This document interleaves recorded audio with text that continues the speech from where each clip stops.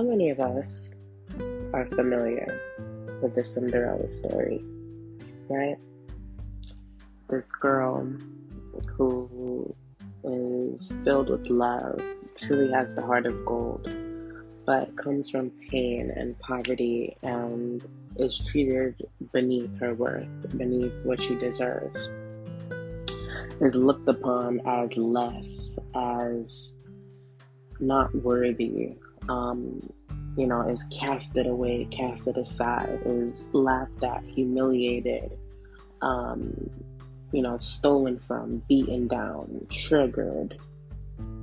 And just something about her just continues to work, to clean, to be of service, to be of love, to give love, even when she doesn't feel love, right? Like a lot of Cinderella's characteristics, like that undying positivity, is truly admirable, because when you're in a walk, when you're on your spiritual journey and you're heading to Jesus, you're heading to God, and you think about your experiences, sometimes we don't really take a minute to reflect on those good traits that we do have instilled within us, because a lot of the times we are burdened, truly and deeply burdened, by the constant mistreatment, the constant feeling of feeling overshadowed, feeling unworthy, feeling like no one sees you, or no one hears you, or no one wants to see you, no one wants to hear you, no one wants you to be a part of good things, or no one wants to truly acknowledge the inner beauty that you have, right? And in every Cinderella that I've ever seen, whether that be cartoon, whether that be real actors in the movie, Cinderella is always extremely beautiful, right? It's this inner beauty, this inner purity that shines from the outside, from the inside out, right? And the only thing that separates her from the other maidens at the time is that she's locked away, so she doesn't really have much friends. She doesn't really get to talk to many people. She makes friends with, technically, with her making friends with like the mice and stuff like that, that would be her making friends with like the other people who are seen to be lowly, other people who are seen to be unworthy of praise and value and honor, right? So those traits that we have is truly, truly, truly one in a million. And because we're so used to living in a world where they make evil look good and good look evil, it can really make you feel like, oh, well, I'm not special. I don't offer anything to the world. I don't give anything to the world. Well, I have a prophetic message for all of the Cinderellas out there. Okay? For all of the young ladies who are waiting on their Prince Charming, their king, their kingdom spouse, the one who is their true love, the man who God has chosen for you. I have a very special message, and I look forward to us spending time and getting in on this. So this is going to be something that I kind of never did before. It's a mix of a prophetic word with a mix of a story analyst, with a mix of, encouragement and ministry. So let's get into it. The scripture that I have comes from Esther chapter 3, verse 17. And the king loved Esther above all the women, and she obtained grace and favor in his sight more than all the virgins, and so more than all the virgins, so that he set the royal crown upon her head and made her queen instead of Vashti. Okay, so if you're familiar with the book of Esther, you would know that Esther was raised by her uncles, right? She was an orphan raised by her uncle, Mordecai. and he raised her up to be a queen because he worked for the palace, he worked for the kingdom, he was a scribe. And he always kept his ear out, right? He was always just looking out. And he's seen that, Vashti, the king's old wife, was just not a good fit. And I think it's good for us to say that she wasn't horrible, right? Like, she wasn't horrible. However, she refused to follow the lead of the king. You see, one thing about Scripture is very clear about a godly household. It is God, Christ, man, woman, and child. Okay? Now, Vashti had this issue where she didn't like to be told what to do. And I get it, right? I get it. We all have our moments like that. She didn't want to be paraded around, like for vain reasons. She wanted to be more important because in actuality, Vashti was a part of a royal family, right? So she felt like she didn't need to be treated like that. And that was really the end of their relationship, because it was a great public shame and public humiliation to the king to have his wife, his queen, disobey him, right? Because he's the king of the land. Even the men in the street who don't even know this man must bow down at his feet. So you can't even get your own queen in check, right? So he made the decision that it was best to let her go. And he went on a search for a new queen. Well, Mordecai, being the inside man, found out about that and knew, like, wait, I have this beautiful niece, this beautiful, beautiful niece. And, here we are of Jew heritage, and the king is Persian, but he don't need to know. He ain't gonna ask them questions, please. He just want, you know what I mean? He just wants someone who can fit the queen. But that ended up being very important. Her heritage ended up being extremely important towards the end of the chapter. Now, of course, it was her virtue. It was her godliness. It was not only her beauty. I find Hebrew women to be extremely beautiful. All of us daughters of Zion are amazingly beautiful. But it was just something about her heart, something about the God that she served that truly made him be like, nah, you the one. And also, she also had a little sass to her, right? She had a little sass to her. She was very respectful, but with dignity, right? It wasn't like, okay, I'm going to embarrass this man. It was more like, no, you're not going to talk to me like that. You're not going to treat me like that. However, when we are in public, like just true queen status, Esther had. And he chose her, and that's where our scripture came from. So I just want to read it one more time, and then I'll go into the Cinderella story. And the king loved Esther above all the women, and she obtained grace and favor in his sight more than all the virgins, so that he set the royal crown upon her head and made her queen instead of Vashti. Now, we all know that in Cinderella, right, there are a couple of characters. There is Cinderella, who is obviously you, daughter of Zion. Or it could be a prince. I don't know, Cinderella, okay. But there is Cinderella, right, the chosen one. There is the king, right, her father who passes away, the one who taught her how to be the way that she is, the one who raised her to be how she is.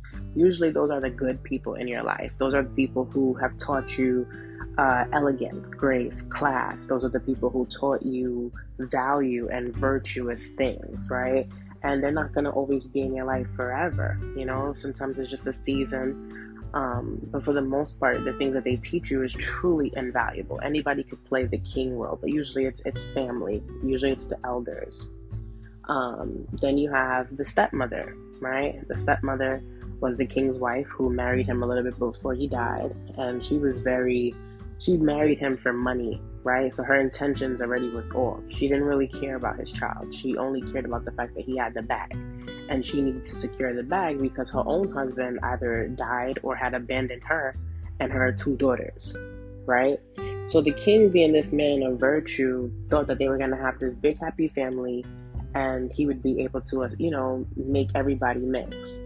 Well, once the king died, the stepmother and the stepsisters showed their true colors. They showed that they didn't really care for Cinderella, and they also didn't really care for the king, because if they did, they would have honored him even after his death. They didn't. And what they did was they took his money, right? They took whatever inheritance was left, and they lived a very luxurious life. I think they still lived in a castle and everything. Or they lived very high in society off of his money. And they took his own daughter, so they really took her inheritance, and they locked her away. They locked her away in like a dungeon, right? Or like the basement or the attic. And they didn't share any of the riches with her. But to her, it didn't matter, because you see, Cinderella, her virtue was limitless, right? And that is why, just by her virtue, she is gracious. She was powerful, because her heart was a heart of gold. Now, of course, our favorite part, right? The fairy godmother come through, which to me, and in my meditations, the Holy Spirit revealed to me that the fairy godmother is Jesus, right? The one who comes and brings us miracles. The one who comes and changes our ashes to gold. The one who comes and heals our brokenness. The one who sees our true selves, our true inner person. The one who can turn us from a peasant to a queen, from a peasant to a king, right? And here comes Jesus, like, you got to get ready. This is a special night. I don't care if I don't care if they say you can't go to the ball, right? Because with Jesus, if God be for you, who can be against you? Not even her own stepsisters and stepmother could be against her. They could not stop her from going to this ball, because this was fated, right? And if it's something that's in the will of God, Jesus is going to come through and help you, right? So, got her ready and prepared her, right? Prepared her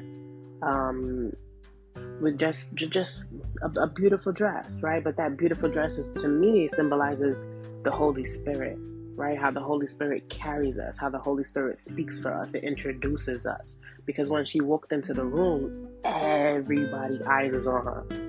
Everybody looked at her, but especially the prince, right? And he became enamored with her, like, yo, who it is? And a lot of people like to say, well, oh, it was just a dress, she just looked really good that night. No, every woman that was at that ball looked good that night. Every woman. Hair, makeup, dress, shoes, corsets, everything was done to the nines. It was something about her. It was the Holy Spirit on that woman, on that girl, that made that prince say, nah, who's shorty, right? They meet. Now, usually this is how it works with your divine spouse. You meet just like a miracle out of nowhere. And everybody's story is different, but again, this person just walks, or in Cinderella's case, waltzes into your life. And they connect, they dance, they're like really, really intrigued with each other, and here she is, graceful and elegant and sophisticated and filled with opulence, and he's just like, wow, this is really a woman, of my caliber, like, what's up, shorty? Then, right, due to the circumstances, and sometimes these circumstances, like having to be ready at 12 o'clock, sometimes those type of circumstances could be anything. It could be financial issues that keep us held back. It could be witchcraft that try to keep us held back. It could be evil eye that keep us held back. It could be naysayers that keep us held back. Like, that time restraint could represent any type of blockage to your union. Because in all actuality, if Jesus is playing the fairy godmother, right? If she would have stayed later, and her true self would have came out, she would have still had been the same. However, there has to be some type of, there always got to be a little something, something in the story to make the story a story, right? So, of course, she leaves the slipper behind. She runs home. She has to be there before the haters see that she done snuck out and had a good time, because they don't want her to live her life. And ironically, in most of the stories, they don't notice her either. They don't notice her either. They don't notice her beauty and presence either, because they never seen her in her glory before, because they always try to take it from her.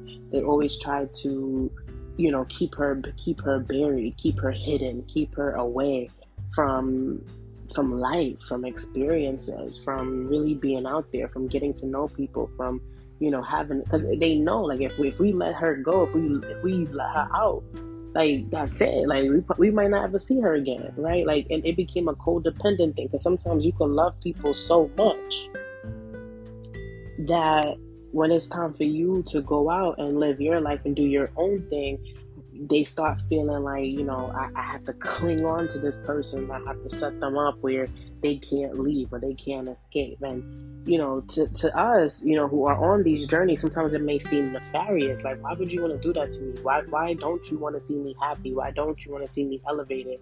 Why don't you want to see me in a position of power? Why don't you want to see me have freedom? Well, sometimes it's just because of some other people's limited beliefs, and also the fact that the people who we treat the worst sometimes be the people who love us the most, because we take them for granted. We think that they always gonna be there. And it's like the minute that we find out, like, they're gonna break away or break free, we try to keep them down instead of encouraging them. Like, nah, go, fly, be you. I'm gonna be here. I got you. Sometimes we're too afraid to be that pillar of strength for others when we have become codependent on them. But again, it's just ironic that we're like that, because then we'll treat that same person bad. Like, we'll treat that same person like they're the scum between our toes, right? Things are weird. Well, going back to our scripture, right? Esther 3:17. This king could not get her off his mind. All these concubines available, all these virgins, all these women available. And it was just something about this woman in particular. It was the presence of God on that woman that captured his heart, and he hunted her down. Now, granted, in Esther is a little bit different. She went to him, right? She went to him. But it didn't matter. It's the same context of having all of these options, but yet one in particular sticks out to you. All of them are beautiful. All of them are worthy. All of them, are loving and special. But this one in particular, right? It says Esther found favor above all the women and obtained his grace. And he chose her. He placed the crown on her. Same thing with the shoe. The prince placed Cinderella's shoe back on her foot, but it was because it was only for her. It was destined for her. Same thing with Esther. It was destined for her. Sometimes when God puts us in places and situations, if you've never had it done before, to believe in divine timing or a divine instruction, then you won't really believe. But I've had it done a few times to me. And God will put you somewhere and tell you, nah, do your hair. Make sure you do your hair. Make sure your makeup is perfect. Make sure you wear that nice dress. Make sure you wear those cute sandals. And you could just be going right to some little outside thing down the block. Right? Not even going nowhere, but something is just like, let me take my time today. And next thing you know, you never know, right?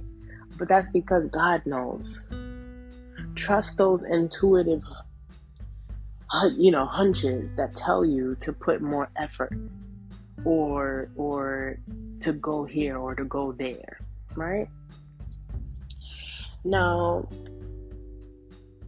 obviously, when the prince came and His servant came first and put the shoe on her foot, but he came to, make sure, like, wait, where you found her? How?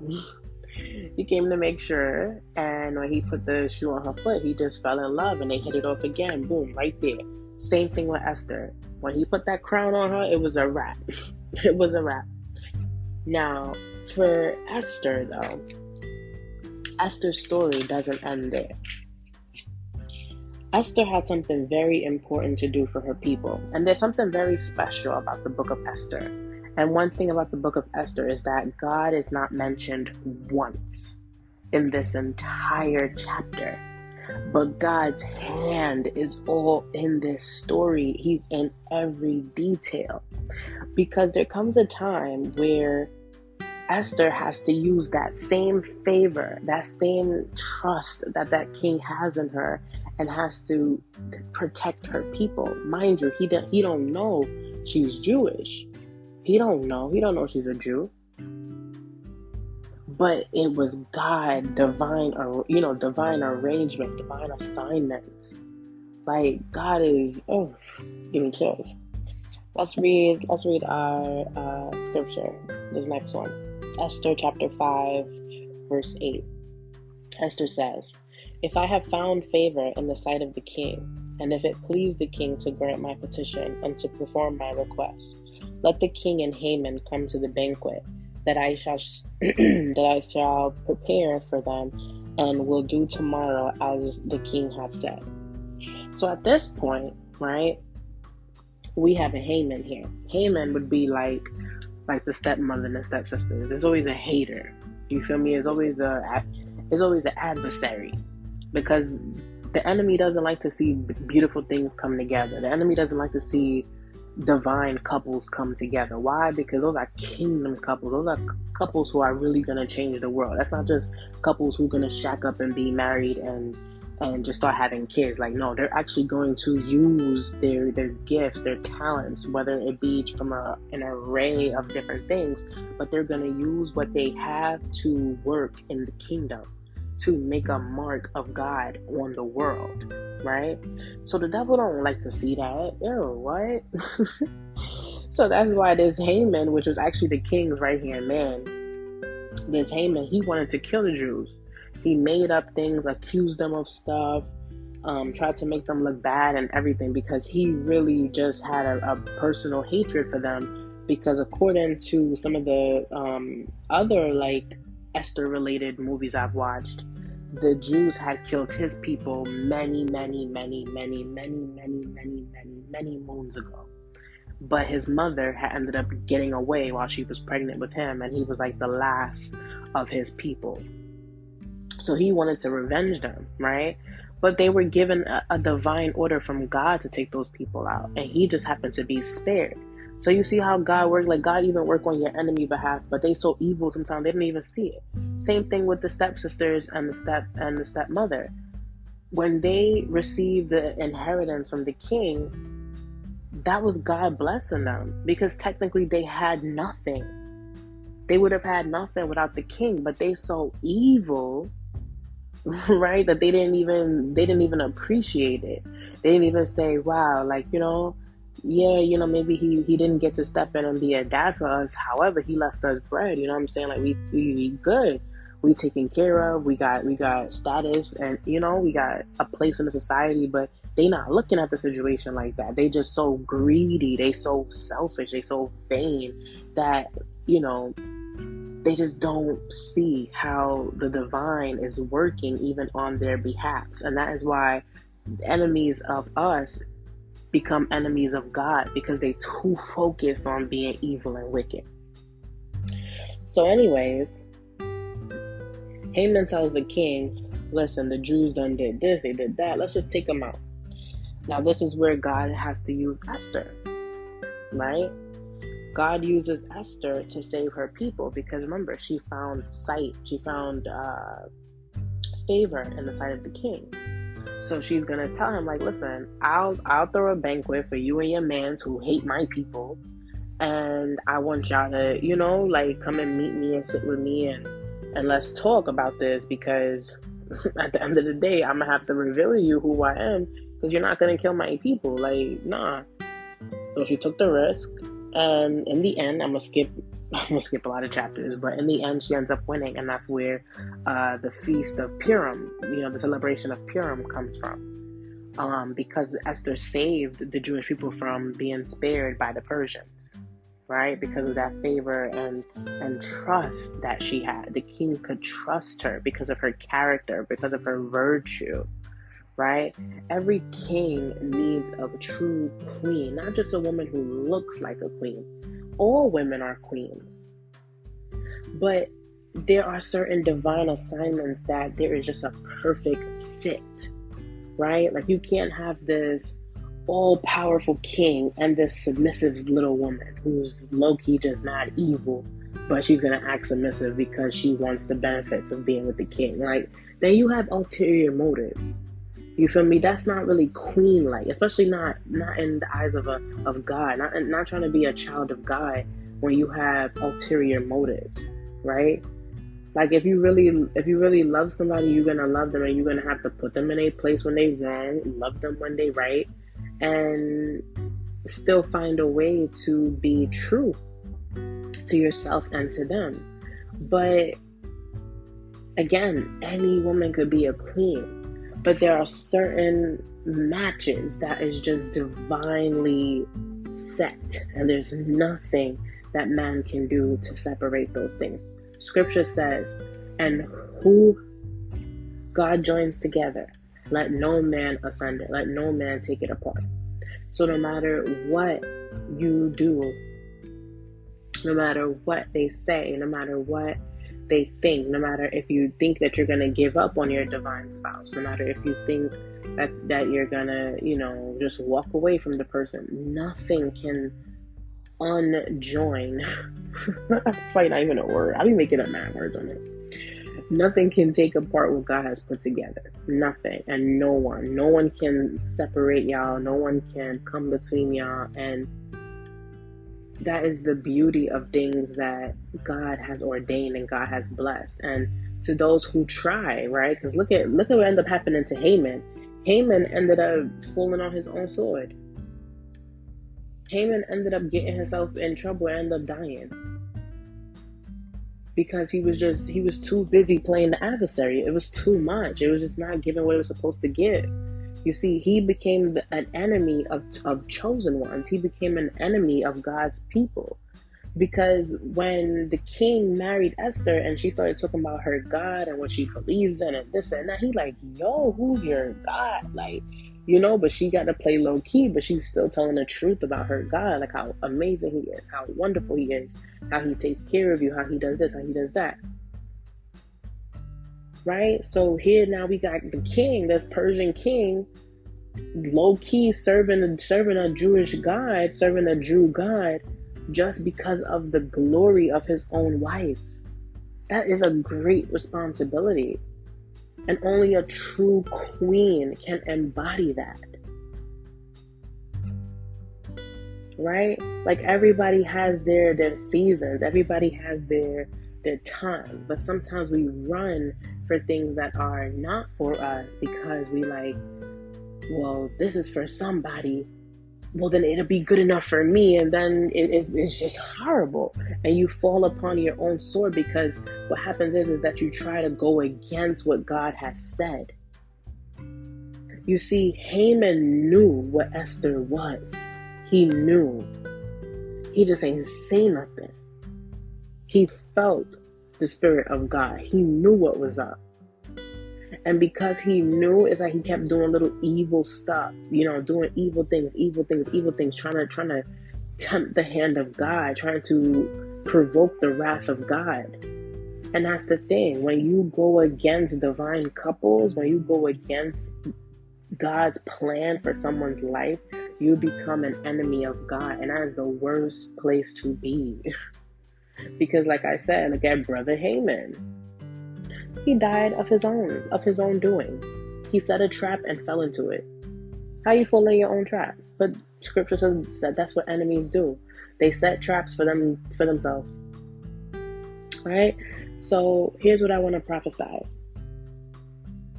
I want to prophesize that every woman who listens to this podcast, this episode, this Cinderella episode, I want to prophesy in your life that your divine spouse is coming. He will come.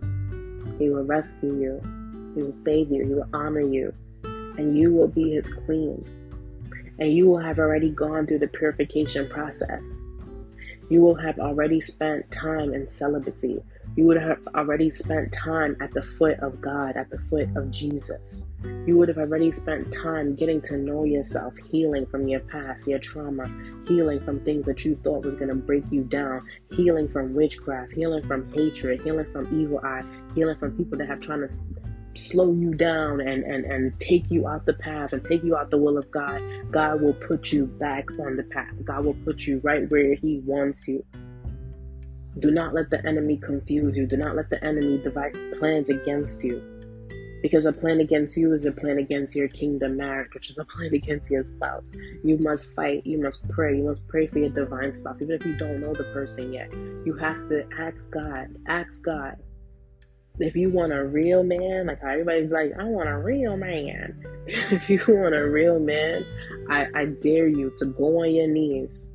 The night that you hear this, go on your knees. All right?